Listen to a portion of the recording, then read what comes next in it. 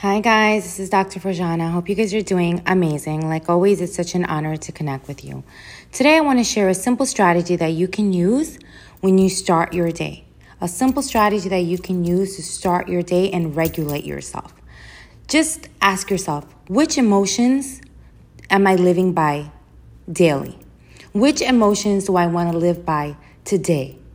This is a simple technique that you can just use. Just say to yourself when you wake up, or midday, or just whenever you want to check in with yourself and say, which emotions do I want to live by today? Just that simple statement will realign you very, very quickly.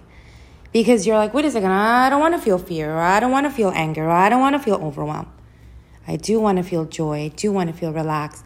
And then you start regulating yourself just by saying that asking yourself that one question. Which emotion do I want to live by daily? All right, guys, take care of yourself.